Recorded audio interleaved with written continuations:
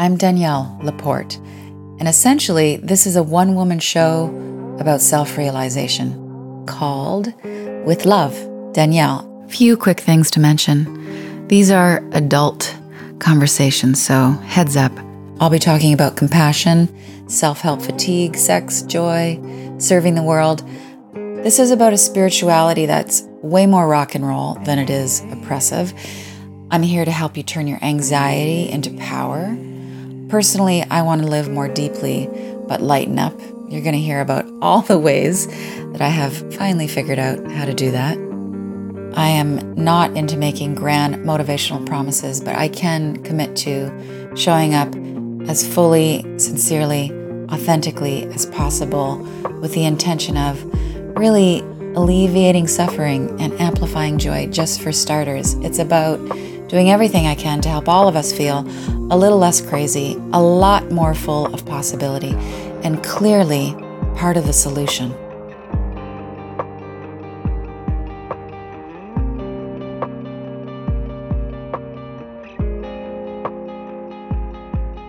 Here's a quote from Niels Bohr. "How wonderful that we have met with paradox. Now we have some hope of making progress." Around the age of 8, I came across the concept of eternity. It's the ultimate religious sales pitch, eternity. Serious business.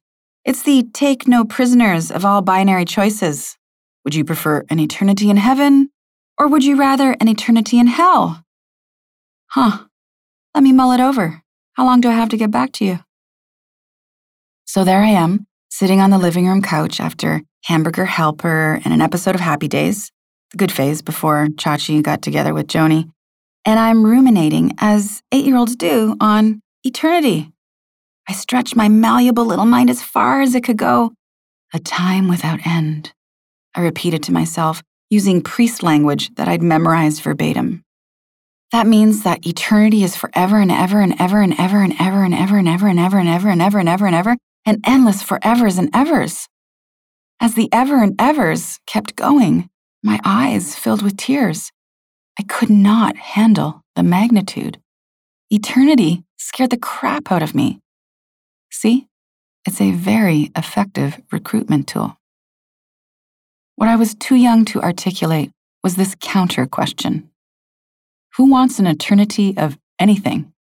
Even if it's heavenly, it's going to get old. The prospect seemed so bleak to me that it forced me into faith, as religious ultimatums are engineered to do. I had to have faith that surely God must have something better in store for us than being permanently parked in heaven. There must be field trips at least. Who doesn't want to believe that if you do all the right things, you'll be rewarded for it? Of course, the big theories appeal to us. They're simple and direct, so right or so wrong, so explained. But there's a problem with acceptance of wholesale beliefs from any worldview. No questioning equals no growth. Your curiosity is the bloodstream of your own spirituality. Curiosity carries nourishment to your faith, the heart of your spirit. The more curious you are about how life works, the more present you will be in your own life. Curiosity is different than desperately seeking, though there is a time for that, also known as crisis time. When I'm in pain, when I want what I want, then I want to get the right answers and solutions stat. And I used to try anything. Feng shui to get my money flowing, chakra clearing to get the mojo moving, another clairvoyant to tell me when and how it's all going to manifest. Curiosity is slightly more patient and confident. A friend of mine, an avowed Buddhist in the Shambhala line, was preparing me for a retreat that I'd signed up for. Question everything the Lama says. Buddhists love that shit. Got it. Oh, and if he asks, tell him you have no intention whatsoever of taking vows. That'll totally turn him on. Note, turn on the Lama with intellectual rebelliousness. The immaculacy of all great teachings is questionable. So we should question it, all of it, actively, constantly. Questioning your teachers is not a betrayal of them, or your God, or guru, or your favorite seer. It's not an act of cynicism or mistrust. It's self-respecting optimism. It's a belief in your right to do what's best for you and faith that you'll figure out what that is. Here's a quote from Alan Watts. There is no such thing as, quote, the truth that can be stated. In other words, ask the question, what is the true position of the stars in the Big Dipper? Well, it depends on where you're looking at them from. The Viennese philosopher Martin Buber said, the world is not comprehensible, but it is embraceable. The thirst for knowledge is such an incredible characteristic of humans. We instinctively and relentlessly seek the truth, knowing that it might very well be unknowable within the limits of our mind, and yet we still seek. Relative, objective, subjective, absolute, unknowable, who knows? The truth. Incomprehensible, mind-bogglingly vast, stunning, sometimes terrifying, luminous, galvanizing, sweetly enveloping, healing, ultimately liberating, unfathomably, deeply pleasing, gorgeously, divinely impeccable truth. Don't you want some of that? I do.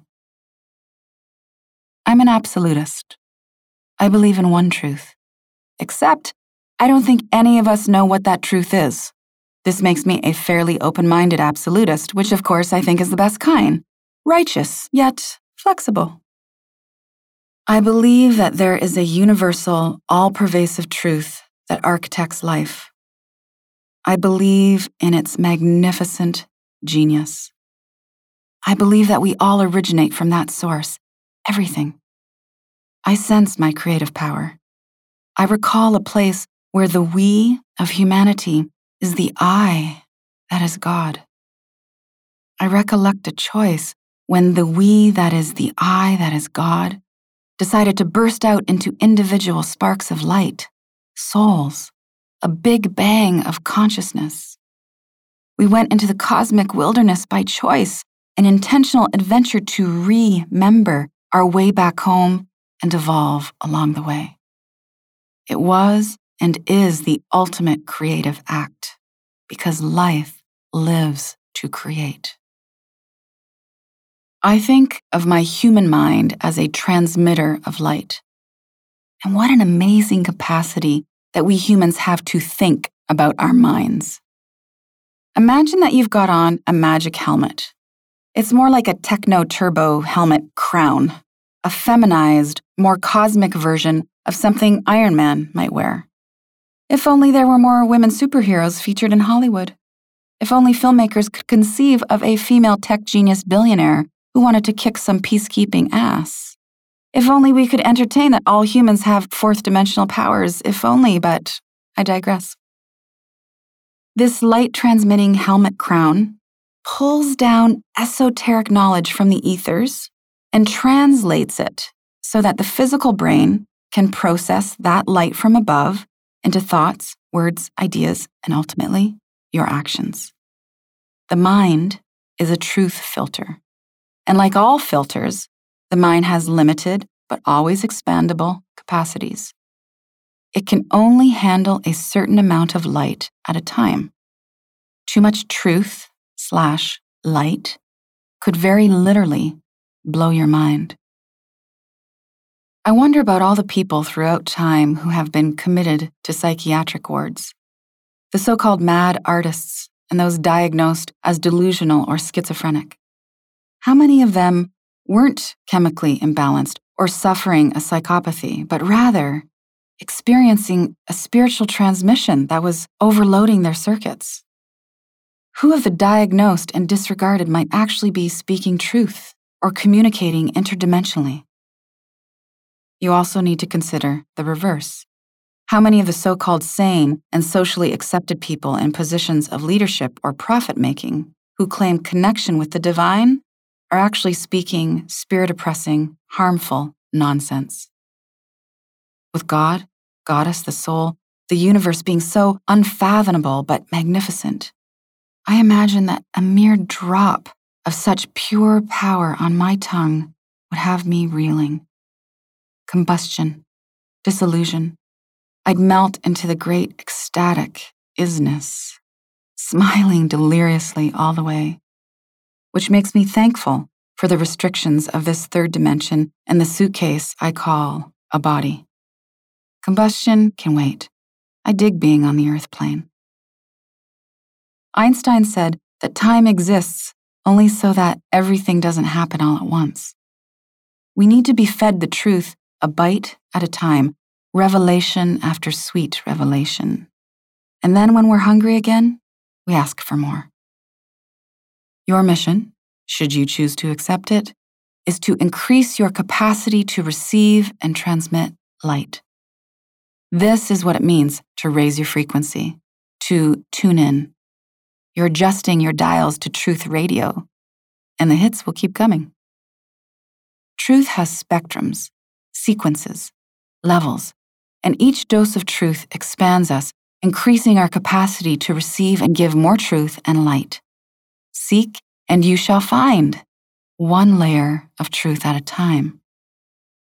Every experience we have in life, even the missteps, and especially the bliss, is a step closer to that sacred radiance. We are all waking up in the same direction. Hey, can I just bring your attention over here for a second? I want to talk to you about letting go of sorrow.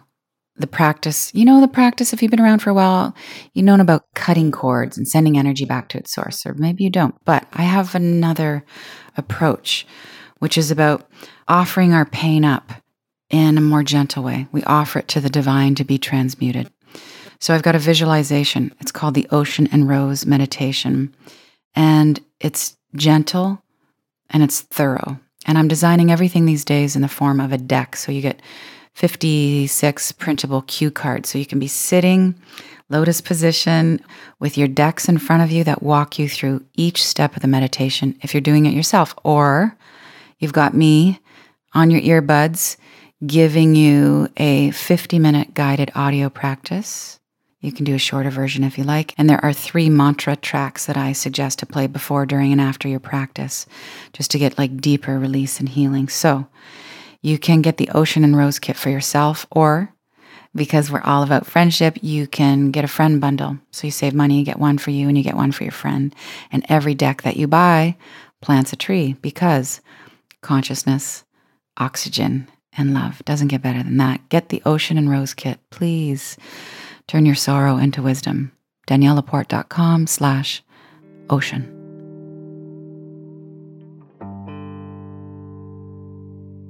What did you used to believe in that you now think is ridiculous? Here, I'll go first. Soulmates. I used to think there was only one person for every person, an exquisite match of values and ethereal and earthly connectedness that would magnetize 2 souls together in unbreakable union. Now I think the one is the one because you say they are. I'm going to make you the one. You're it because I said so. And that very intentional selection is so much more romantic and powerful than waiting on the fates to deliver a 1 in 6 billion person to your door. I believed in destiny. Now I'm into free will. I used to think I could heal someone with my love. Now I know it takes a lot more than love, and most of the time, people have to heal themselves. It takes courage to change your beliefs. Beliefs are so intertwined with the people around us. We are accepted or rejected based on our beliefs. Beliefs keep our private world in order. Change what you believe, and you change your life. Here's a quote from Malcolm Gladwell. That's your responsibility as a person, as a human being, to constantly be updating your positions on as many things as possible. And if you don't contradict yourself on a regular basis, then you're not thinking. Perhaps the truth is absolute and fixed. Even so, we are not. We are moving through space and time, seeing it from different angles. I want to burn everything I've ever written before this morning. Today, I look at some of my prior offenses/opinions, and I just roll my eyes and think, oh God, Danielle. But that's what I felt then, and it might still serve someone where they're at now. You may stand for something your whole life. You've been going on and on about this principle or this standard that you hold so dear, and then, one day, you do something that's completely counter to what you've been preaching. You do something musketeer-like and brave. You make an exception to your own rule. And it makes perfect sense. And you're not a hypocrite. You're just alive to your life in the moment, ever-changing. Anais Nin put it this way: we do not grow absolutely, chronologically. We grow sometimes in one dimension and not in another, unevenly. We grow partially. We are relative. We are mature in one realm, childish in another. The past, present, and future mingle and pull us backward, forward, or fix us in the present. We are made of layers, cells, constellations. We are big spirits with human shortcomings. And if we're being our authentic selves, we will be walking, breathing, dancing, tweeting contradictions. We can have strong yogic bodies and still crumble when we think that we've disappointed someone. We can be incredibly generous with our money and possessions, but highly controlling of the time we give to others. Vulnerable lovers, ruthless business people, public introverts, bacon-loving vegetarians. We think contradictions indicate hypocrisy, but hypocrisy is actually feigning to hold certain morals when you yourself don't conform to them. And even so, sometimes hypocrisy is a lesson in strengthening our own integrity. Somehow, we got the idea that being whole is about being perfectly consistent. I'd rather we be perfectly honest. We can't put parts of ourselves aside in thinking that it will make us more wholesome. Crushing our so-called vices, being robotically disciplined and formulaically polite can stifle our power. We have to be careful in throwing out the devil, said Nietzsche, that we do not throw out the best parts of ourselves.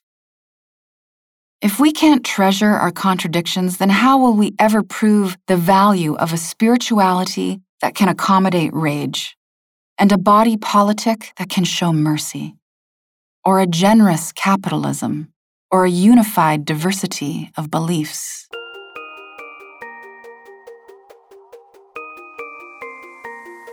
Every religion and doctrine has its purists to protect it.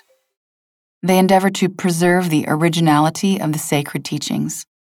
Often, their secondary job is to go forth and dispense that information to a new audience. Some teachings are distributed as widely as possible, like yoga or Buddhism being brought from the East to the West. Some wisdom is passed down through lineages and bloodlines. Some of it is codified and kept hidden so that only esoteric practitioners with the right intentions can put it to good use. Truth dispensation is problematic business. Teachings cross continents, millennia of shifting cultures, and a mashup of human motives and agendas. History is usually recorded by the victors of the era, the dominant race or gender. And if those biases weren't enough to limit perspective, the facts, such as they are, get translated and retranslated through multiple languages. You know, I think if Jesus ran a branding campaign these days, his slogan would be, "That's not what I meant by that." Remember the telephone game from when you were a kid? You whisper into the ear of the girl next to you, "Let's run in the field and pick daisies." And then she whispers it to the boy beside her, who mumbles it to the next kid, and so on. And by the time the message makes it around the circle, it's that one of you is sick and crazy. Even as we try to keep it straight, humans distort things, especially when we urgently want to get our point across. If you're overly attached to your truth, hypocrisy is a hazard, because the truth is never black and white. It's encompassing. It's and both. Puritanism is a trap for being offended and offensive. When we cling to our principles, we shrink our vision to myopic proportions where there is no give and take, only preaching. Nationalists who hang people for burning flags. Capitalists who deplete resources. Light preachers who operate in the dark. I deeply respect purists who want to protect sacred information. What noble work that can be in a world that distorts so much. But I have a problem with righteous purists, the puritanical heavies who create division and shame with their arrogant inflexibility in the name of their God, race, nation, history, or gender. When we turn away from each other, we turn away from our own souls. When you combine personal ambition with misinformation, you get propaganda. We go from authentic esoteric truth to Disney-fied gimmicks for getting ahead in life. Always ahead. Authentic mystical movements are turned into a collage of truth and lies. It's a mess. But you know what? It's a beautiful mess that we can't and shouldn't try to avoid. We are humans having a relationship with God, life, light, whichever term works for you, and relationships are complicated. We are fumbling our way toward ecstasy. Truth distortion is part of truth clarification. If we accept that the dilution, pollution, and misappropriation of truth is inevitable, then we'll be a lot more compassionate with ourselves and each other. Traditions are being lost. The truth is being twisted up and watered down. I look at it as a necessary, albeit risky, guessing game to help us learn to decipher truth for ourselves. What stays? What goes? What do we fight for? When do we stop fighting? Less worshiping of outer sources and more discernment of spiritual information means that we learn to feel into what's true for ourselves. When you're walking in the dark, you can either sit down and wait for someone to give you directions, or you can get extrasensory and see for yourself. True wisdom usually holds and transcends opposing points of view. Wisdom knows that there is always an exception to the rule, that there is a time and place, and that case by case is divine protocol. If you can comfortably hold your paradoxes, you're going to be just fine. Because I'm suggesting that you, 1, love yourself first and foremost, and include the world in your loving. And then get off your ass and be more selflessly engaged. 2, raise your standards and be more flexible and accommodating. 3, forgive and don't forget. 4, honor spiritual traditions and be your own guru. 5, be open-hearted and have clear, strong boundaries. 6, be understanding and don't take any shit. 7, have a vision and go with the flow. 8, trust and do the work. 9, get real and be idealistic. 10, be steadfast in your truth and make all kinds of exceptions. 11, have strong preferences and be easy to please. 12, lead with your heart and your head. And 13, own your extraordinariness and your ordinariness. Because it's up to you, and we're all in this together. And hey, we have all the time in the world, but this is urgent.